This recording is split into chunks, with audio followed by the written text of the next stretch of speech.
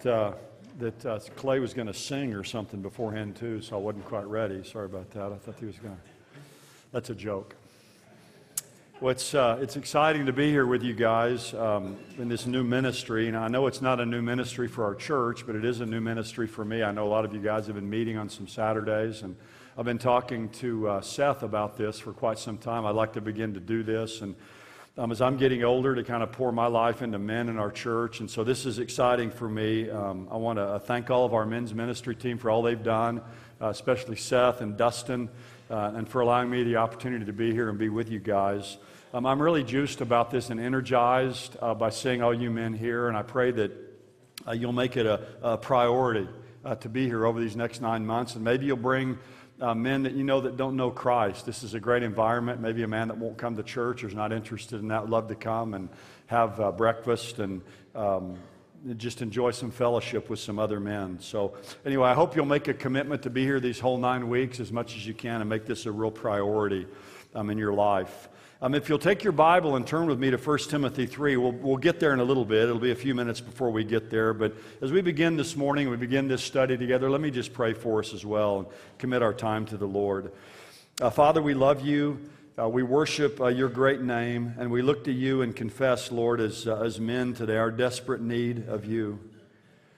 Father, I pray for each man here, for each marriage. We pray for our children, Lord. We pray for our grandchildren, for those who have great-grandchildren. Lord, we look to you for our work that you've given us to do, for ministries that we have.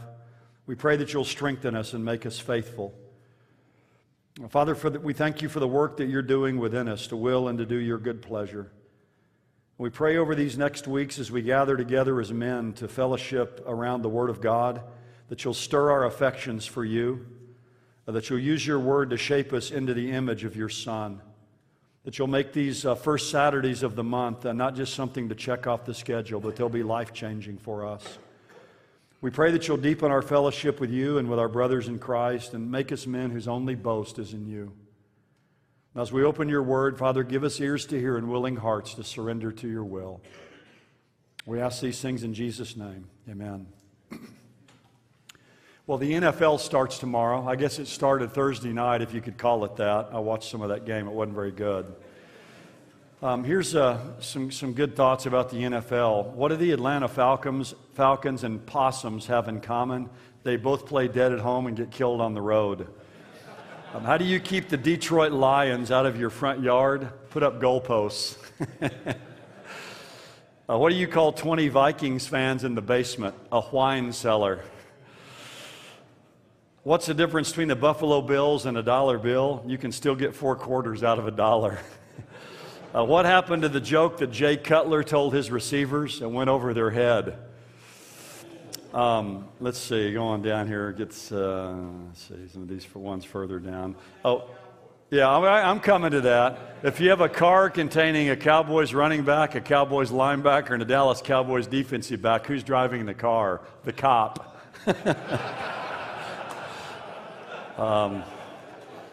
What does a Minnesota Vikings fan do when his team has won the Super Bowl? He turns off the PlayStation 3. Did you hear the Detroit Lions don't have a website? They can't string 3 W's together. Let's see. Where do you go in Chicago in case of a tornado? Soldier Field. They never get a touchdown there. That was true with Thursday night, by the way. Why doesn't Toledo have a professional football team? Because then Cincinnati would want one. And here's this one isn't this one's a college one, but I like it. What do you call a genius sitting in the Texas A&M student section? A visitor. All right. Okay. Well, they do play today, I think, so we'll see. One of my favorite jokes, though, about football is a guy said that he wanted to have 4 Dallas Cowboys be his pallbearers at his funeral. And the guy said, why would you want that? And he said, so they can let me down one last time. So I'm a big Dallas Cowboys fan, so we'll see. Maybe this is the year. Maybe this is the year. But, you know, nobody likes to be let down by somebody else. We don't like to let others down, and we don't like people to let us down. And we don't want to do that. And I pray for all of us here, we don't want to let our Lord down. We don't want to let our wives down. We don't want to let our children down. We don't want to let one another down. We don't want to let our children and our grandchildren down. And in order for us to not let others down, we're going to have to man up. And that's the title that we've given to this series. Actually, Jay Reisner came up with that. So if you don't like it, that's on Jay for coming up with that. But in order to not let people down around us, which is easy for us to do as men, we have to man up. And that's interesting. We came up with that title, Man Up, or Jay did, and then I was doing some reading on just manhood and this topic. And Gavin Newsom, who is the governor of California, in an article I read online, he said, the two most dangerous words in the English language today are man up. Now, I can think of a lot worse ones than that, but to him, that's the most dangerous words in the English language is man up. And we're hearing a lot today about, hyper-masculinity or toxic masculinity. It's a new word that's kind of being thrown around out there. And it's something that is really ravaging our country, I think, in many ways. And I think Newsom's comments kind of highlight that men in our nation are in trouble. And we're kind of being hit from all different sides. And masculinity is increasingly coming under attack. And there's increasing confusion about what it even really means. I think we all probably see that everywhere we go. Here's a couple of quotes I wanted to read that I've run across. One man said this: we live in an age where many men don't grow up with a dad around. And that's the genesis of a lot of the problem. Where they don't regularly engage in traditionally masculine endeavors and where they're obsessed with their cell phones and computer games. They can use porn, but they have trouble talking to girls. They can see themselves as a hero in a video game, but being heroic in real life seems outside of their reality. They want to be masculine, but when they look at people who fit the bill, it seems to be impossible for them. So they start looking to change what masculinity means. They endeavor to create a weaker, less demanding, more feminized version of masculinity that they can achieve. And I think we see that all around us. We live in an increasingly feminized culture. Men are being minimized and marginalized in our culture, and there's a lot of articles out there just about the emasculation of men in our culture today. And of course, on top of all that, we live in times of gender confusion. Gender's no longer binary, male and female as in the scriptures. It's fluid. I read an article sometime back that some places have 82 different gender identities that people can have. That just shows the just mass confusion we live in. And a lot of men today are confused and confounded. You see this on TV all the time. My wife even pointed this out to me the other night. We watch different things, and there's commercials coming up about programs. And someone has said that men on TV are wimpy, bumbling, disappointing, underachieving males. Women are kind of the heroes now, and men are just kind of these underachieving, kind of bumbling, disappointing characters. Al Mohler, who's a great thinker about our culture, says this. He says, in the context of this confusion, boys are especially vulnerable. The feminization of society mixed with confusing cultural signals has led many boys and young men to be uncertain and unaware of their masculinity and proper role. In a desperate search for a secure male identity, some are attracted to gross distortions. Some embrace a brutalized and arrogant posture, and certainly that's not what we're talking about in masculinity. While others retreat into insecure manhood, never understanding a man's responsibility to lead. So some people just kind of go to one extreme or the other, but they don't really know what it means to be a man. So confusion's rampant, and I think that leads to the question, is manhood even worth saving? Is it really that important? Is it really worth the trouble? Now, I think according to God's Word, nothing could be more vital than manhood, because the first person that God created in His image was the man.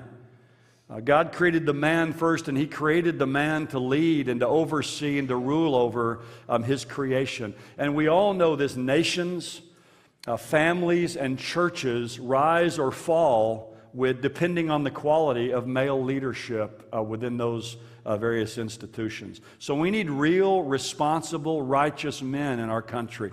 Men who are passionate lovers of their wives, effective, faithful leaders, good leaders in the home, who have the respect of people around them and who are leaders in the community. That's what we need today in this culture. We need it in the church. But that raises the question, and it's a very important one, and that is, but what makes a man a man? And what does a real man look like? I mean, what would we put on the list if we were making a list of what it looks like to be a real, authentic, godly man? How do you and I know if we're measuring up to manhood? I mean, how would we recognize someone and say, that's a godly man or that's a man of God? What is the criteria that we would use? What does he look like? Now, that's what we're going to look at over the next 9 Saturday mornings, the first Saturday of each month, Lord willing, between now and May. And the title for this particular series is Measuring Up to Manhood. And for those of you that are interested, we're going to be using, just as kind of a general guide, this book by Gene Getz. Now, this book came out in 1973. And Gene Getz actually came and spoke at the church I grew up at. Last week I was at Dallas Seminary, and Gene Getz spoke in chapel. He's probably 85 years old now, I would assume, something around there. He did a really good job speaking. But this book's called The Measure of a Man. So if you want to get a good book to read, to follow along in this series, that would be a good one for you to get. Now, I often heard growing up that there's a list of a lot of things a man should never do if he wants to keep his manliness intact, if he wants to keep his man card, if you will. And some of them were real men don't cry, real men don't wear pink, real men don't eat quiche, and real men don't let other men eat quiche. So there's a lot of lists like that. But before we get to 1 Timothy, I want to just share with you, there's a list that I came across in some of my reading. Thomas Watson is a well-known Puritan, and he has a list of a bunch of things, but he called it the godly man's portrait. And I thought I'd just read some of these. This was printed in 1666. He says, a godly man is a man of knowledge, a man moved by faith, a man fired by love, a man careful about the worship of God, a man who prizes Jesus Christ, a man who serves God and not men, a man who can weep, a man who loves the Word, a man of humility, a man of prayer, a man of sincerity, a heavenly man. That's a beautiful statement, a heavenly man, a zealous man, a patient man, a thankful man, a man who loves the saints, a man who does not indulge himself in sin, a man who's good in his relationships, a man who walks with God, a man who strives to be an instrument for making others godly. That's a great list, and he has even more, but those are some of the ones on his list. But the portrait of a godly man. And that's what we want to develop here over these next 9 weeks together. We're going to look at how each of us measure up to manhood, and we're going to use the only measure that really counts, which of course is the Word of God. So we're going to measure our lives over these next 9 Saturdays against this divine plumb line. And to do that, we're going to use 1 Timothy chapter 3. Now, what we have here are 19 spiritual qualifications or character qualifications for those who will be in leadership in the church. And this is going to serve, again, as our template or our model over these next few weeks. And we'll see here that to measure a man, God does not look at outward appearance. He doesn't look at physical prowess or financial success or intellectual power or any of those other things that we might focus on. God looks at the heart, because you'll notice when I read this list in a moment, it's all about character.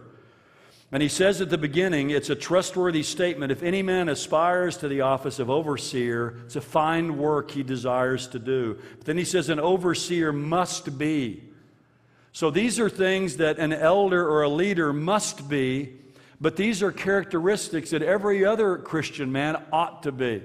They're things we all ought to aspire to. So if these are the criteria to be a leader, then this must be the recipe, if you will, or the template for a godly man. So we're going to look at this as kind of the model of maturity, the hallmarks of manhood, the profile of maturity. And really, we're going to kind of use this summary statement that I thought up this last week. A real, authentic man is a man who has Christ-like character. That's really what a real man is. Jesus was God, perfect, and a perfect man. And so a real and authentic man is a man who has the character of Jesus Christ. And that's what we'll see here in these verses. So let me read 3:1-7 here in 1 Timothy. And we'll get started. It's a trustworthy statement. If any man aspires to the office of overseer, and you can use the word overseer, pastor, elder, it's a fine work he desires to do. An overseer then must be above reproach, the husband of one wife, temperate, prudent, respectable, hospitable, able to teach, not addicted to wine or pugnacious, but gentle, peaceable, free from the love of money. He must be one who manages his own household well, keeping his children under control with all dignity. But if a man does not know how to manage his own household, how can he take care of the church of God? And not a new convert, so that he will not become conceited and fall into the condemnation incurred by the devil. Then he must have a good reputation with those outside the church, so that he will not fall into reproach and the snare of the devil. Now that's quite a list, isn't it? And I think, again, that's a standard that we ought to all aspire to. Those are goals for every man who's a follower of Jesus Christ. Now, as we get started this morning, I want to issue one caveat here, and I want to read something that Gene Getz has in his book that was really, I think, important as I read it this last week. And he said this: as you evaluate your life based on these qualities, be on guard against discouragement. Now, everybody hear this. This is important. See this as a great opportunity to become the man God really wants you to become. Remember that Satan may be looking over your shoulder and whispering in your ear, you'll never be that kind of man. You've blown it too badly already. There's no hope for you. You'll never break out of your old sin patterns. When Satan tempts you with this thought, meditate on the words which were penned by the half-brother of Jesus. Submit to God, resist the devil, he'll flee from you. Draw near to God, and he'll draw near to you. Listen to God's voice saying, I love you no matter what you've done, no matter where you are in your spiritual growth, no matter what your feelings, I'm on your side. I've not rejected you. You are my child. You can become a man of God, and I'm here to help you. And I say that because some of you here may have blown it badly in your life. You may be blowing it right now, and you think, man, this is a standard I can't attain. You're going to leave here maybe some of these weeks discouraged. What I want to encourage you to do is to not look back, but look ahead and commit from this time forward with God's power to become the man that God wants you to be. Because we can wallow in discouragement if we want to about what we're not and what we haven't been in the past. But that's not going to get us anywhere.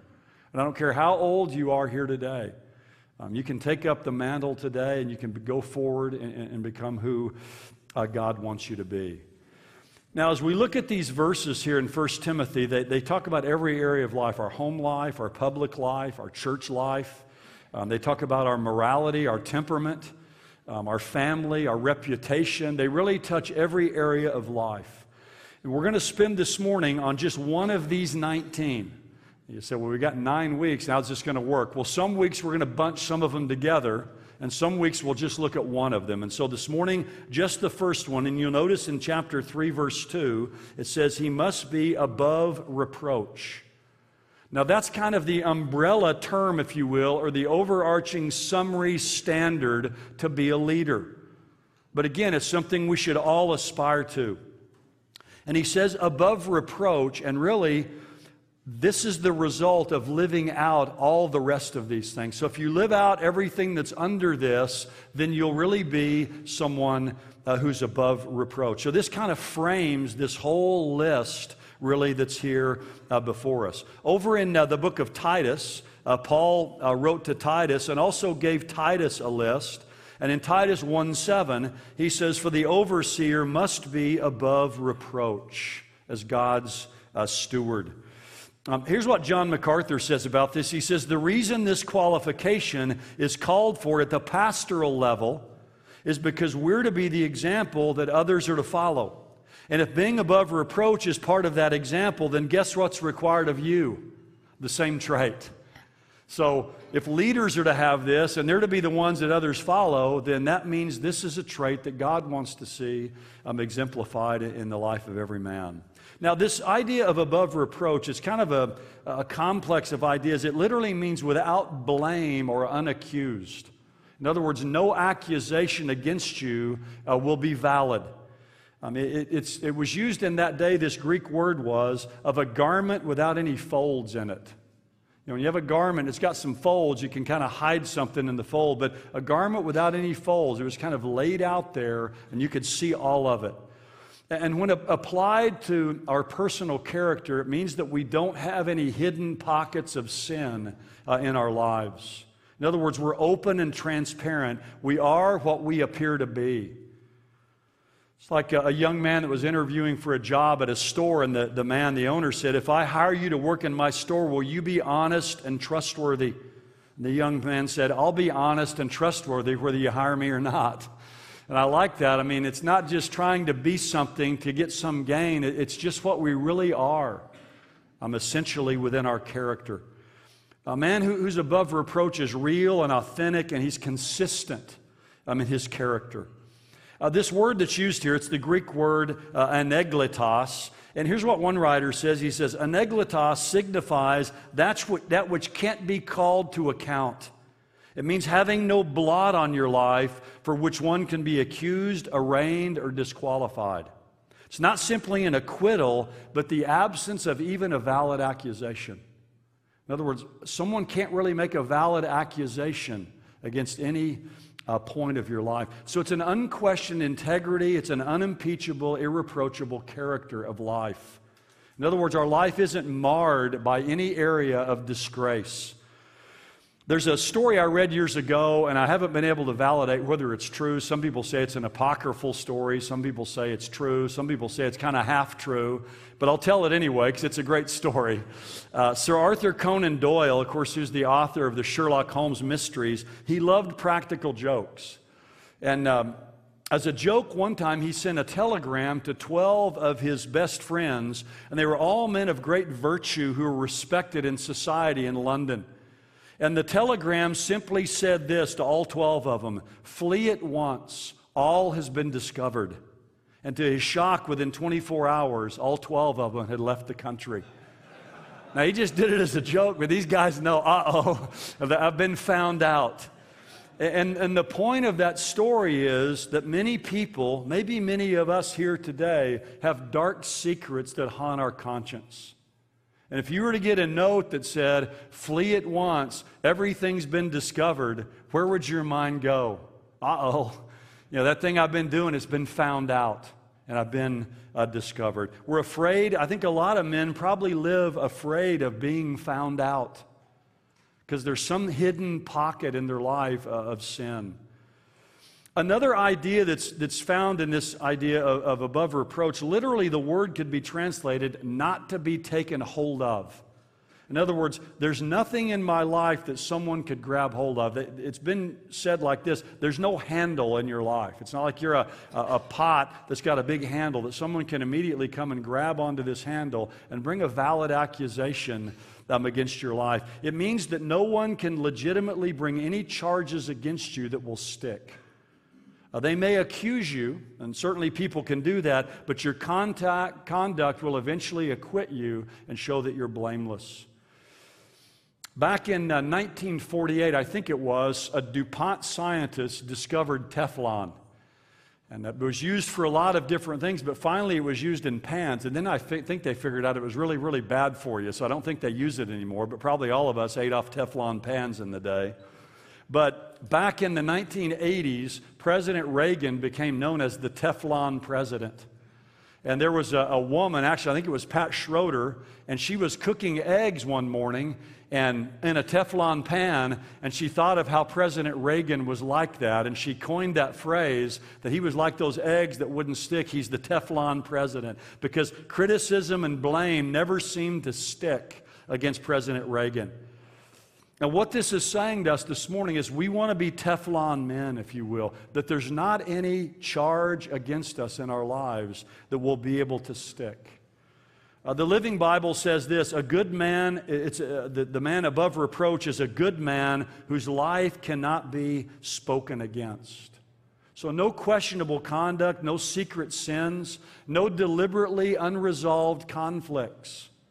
Now, there may be unresolved conflicts because the other person may not want to resolve it, but no deliberately unresolved conflicts in our lives. Be at peace with others as much as it depends on us. In other words, your life is so consistent, your reputation is credible, you're an example worth following. And every one of us should want to be that. Hudson Taylor, the great missionary to China, someone said about him, his was a life worth looking into. We ought to all want to be like that as our grandchildren see us or our children, that we have a life that's worth looking into to see how God is at work. We don't make the gospel look fake, I think would be another way to put this, by, teaching one thing and kind of living another thing. Now, obviously, above reproach here does not mean that we're flawless or faultless. Otherwise, it wouldn't be here, because that's an unreal expectation for any human being. One man says it like this: he's not flawless, but he's faithful in the private life of his marriage and his home, and he's worthy of imitation in his public life and his character. Reminds me of what Jesus said when he saw Nathanael. Remember in John chapter 1, when he saw Nathanael, he says, "Behold, an Israelite in whom is no guile." And that's the way we ought to be in life, with not any guile, no hidden pockets of sin, not someone that the charges can be legitimately brought against us. Again, it doesn't mean we're sinlessly perfect, but it does mean that we live a model Christian life, and we have a good reputation. And think about this: we have a good reputation, and we actually deserve it. Some people have a good reputation, just like those 12 men, but they don't really deserve it. They know what's really going on. There's a story from several years ago in Palm Beach, or in Long Beach, California. A guy went in to get some chicken. He was going on a date and pulls up there and gets some chicken for him and his date late one afternoon. And the young woman at the counter inadvertently gave him a sack that contained all the proceeds or the money from that day of the store instead of the chicken. Well, the guy goes out to get to the picnic place, and he gets out there and opens the sack and sees thousands of dollars in this bag. And so immediately he goes back to the place where he purchased the chicken. And he goes in and asks to see the manager, and the manager's in there just pacing the floor. You can imagine, he realizes what's happening. He thinks that money's long gone. And the guy goes in and gives him the money and says, "Here it is, it's all there." And the manager's just thrilled to death. And so this man leaves and walks back out to his car, and the manager follows him out there. And he says, "Man, this is great." He says, "You must be the most honest, squeaky clean man in all of Long Beach, California." He says, "Let me call the newspaper. I want to have your picture taken and put in the local newspaper. You're the most honest man I've ever heard of." To which the guy quickly responded, "Oh, no, don't do that." And he leaned closer and said, "You see, the woman I'm with is not my wife. See, she's somebody else's wife." You can look good, right? A lot of times we can look good, we can look clean on the outside, we can look like we're the most honest person that ever lived. But there's things about our lives that we know about that are hidden, that could be charges, that could be brought against us. We look good, but there's serious reproach in our lives, and we know about it. I want to just close here with some kind of diagnostic questions for you to think about. I got these from Tim Challies, and he asks these. Just sit there for a minute and think about these. Let them kind of soak in. Are there any ongoing sins in your life that would bring shame to you, your family, and your local church if they were made public? That's a good question. Is there anything hidden in your life? If it was brought public, it'd really bring shame to you, to your family, your church. Are there any parts of your life you deliberately hide from other people? You may hide them from your wife. You may hide them from other people at work. It's a good question. Number two, do you know what sins you're particularly prone to? I hope we all know that. We know ourselves. What are the sins you're prone to? Probably for each of us, there's kind of one or two things that maybe are kind of besetting sins in our life. And then he says, and do you have measures in your life to guard against the temptation to those sins? So know yourself and know your situations and put measures in place to guard against temptation to those sins. Number three, are you taking advantage of God's means of grace? Are you regularly attending church and participating in the life of the church? Do you have times of private and family worship? It's really important. Now, I appreciate you guys being here this morning. And I know most of you guys are here regularly at church, but if you're not, these are the means of grace that God has given us to help us grow, to be with God's people. have times of private worship ourselves, times of family worship. Those of you that are younger, your children are still at home. Take time to have times of private worship with them and family worship as you read the Bible. Maybe sing some songs together and begin to put into their life and into their heart the Word of God and love for that and the fear of God in their lives. Here's a fourth thought. Do you think your life right now is pleasing to God? That's a really good question. When it's not, are you quick to seek forgiveness of both man and God and display repentance by making significant changes? So all of us, none of us are going to be perfectly pleasing to God, but overall, is your life pleasing to God? And when it's not, do you seek forgiveness from other people and from God? And do you repent and seek to make changes in your life? And then here's one final thought. This is searching. If your close friends or people in the church heard charges against you, would their reaction be, "That's not possible," or "I knew it"? What would this response say about you? Now, that's an interesting thought. If some charge was leveled against you, would people automatically say, "That's impossible," or "Man, I knew it. I knew there was something wrong"? I thought about this story this week, and I had an old friend named Harold Wilmington. And he came and spoke here years ago several times. Great friend, really one of my mentors, probably I'd say, along with Dr. Toussaint. And he was he was the second guy that Jerry Falwell hired when it was called, I think Liberty Bible College or whatever, which is now Liberty University.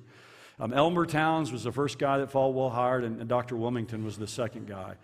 And I got to go up there and see him some different times and meet Jerry Falwell back before he passed away. And Dr. Wilmington would tell me all kinds of funny stories about all the years they had there together. But he told me something one time. And he would come here and speak, and we'd drive down to Dallas to a meeting, and he'd just tell stories the whole way down. I loved it, man. There were some great ones. But he told me one time, he said, I know Jerry Falwell. He goes, I know his strengths and weaknesses, and I know he's not perfect. But he said, Jerry Falwell is the greatest man of integrity, he said, I've ever known in my entire life. And he goes, I've seen the guy in every kind of situation you could see him in. And he said this, he said, if I saw Jerry Falwell walking out of a hotel with a woman who wasn't his wife in the evening, the first thing that would come to my mind is, there has to be some explanation other than what I'm seeing. In other words, that's the kind of confidence that he had. And it wasn't blind, but he had that kind of confidence that there's got to be some other explanation because he knew the integrity of this man. And that goes to that question is, would people say, if they heard an accusation, that's not possible, or I knew it? Dr. Wilmington, he decided, no, it's not possible. Something else is going on here other than what I see. Well, those are things for us all to think about. I pray we'll take it to heart because if you and I are going to measure up the manhood, that's really where it starts. That's the first thing that's listed here. We're above reproach. There's not any hidden pockets of sin in our lives that if other people found them out, we'd be totally disgraced. There's nothing in our life that's people can come along and get a handle on in our life to bring valid accusation against us. We have to be above reproach. That's the umbrella. No hidden folds, no charges that'll stick, a good reputation. To have a life that's worth other people looking into. Now, I want to close with this morning. I want to do this every week. If all of us are honest, we all know that none of us measure up to God's perfect standard. I hope there's nobody here that's foolish enough to think they do. All of us are sinners. We all fall short of God's glory. We all miss the mark. And that's why all of us, no matter how sterling our character may be, all of us need a Savior. And the only one who can be our Savior is one who himself is sinless. And the only sinless one is the Lord Jesus Christ. He's the only one who's blameless, who could come and take our sin and die for us on the cross. The sinless one died for sinners. So if you're here this morning and you've never trusted in Jesus Christ, you've never given up on yourself and your own ability to be right before God, then as we pray here in just a moment, you need to come to Jesus Christ and trust in Him and take Him to be your Savior from sin. And when that happens, the Holy Spirit comes and lives inside of you. And then as you yield to Him, He will empower you then to begin to live this kind of life. But if you try to live this kind of life without the Lord Jesus, first of all, you're going to fail. Secondly, it might lead you to just think you're self-righteous in some way. No, the first step is to come to the cross, to realize that you're a sinner. You have nothing to offer to God but your sin. And take Jesus Christ to be your Savior. But once we do that, then we can be energized by God's Spirit and be on this path to being men who are above reproach. Well, let me pray for us, and I think there's some questions at our tables. Is that right, Seth, for guys to discuss? So let me pray for us, and Seth will come up and explain that to us. Well, Father, we come before you this morning as men who love you and men who desire to walk more closely with you. And we ask, Father, that you'd search our hearts this morning to see if there be any wicked way in us. And Father, help us to be honest with you about things that we're hiding in our lives, about areas of our lives where accusations could be made against us, where, Father, we know down in our own heart they'd stick if they were brought. Father, I pray for each man here, Lord, that we'd be honest with ourselves and with you, and that we would avail ourselves, Father, of the means of grace that you've given to us, gathering with your people regularly in church, private time of worship and study of the Scripture, family time together, where we gather around the Word of God. Father, encourage us today, I pray. Strengthen us. Father, we pray that by your Spirit you'd lead us in the way everlasting. Father, we thank you for all these things, and all God's men said, amen. Amen. Well, thank you guys again. God bless you guys for being here, and we're going to look next week at our family life, our home life. So we'll pick up there next month. I mean, not next week, next month. All right. God bless you guys.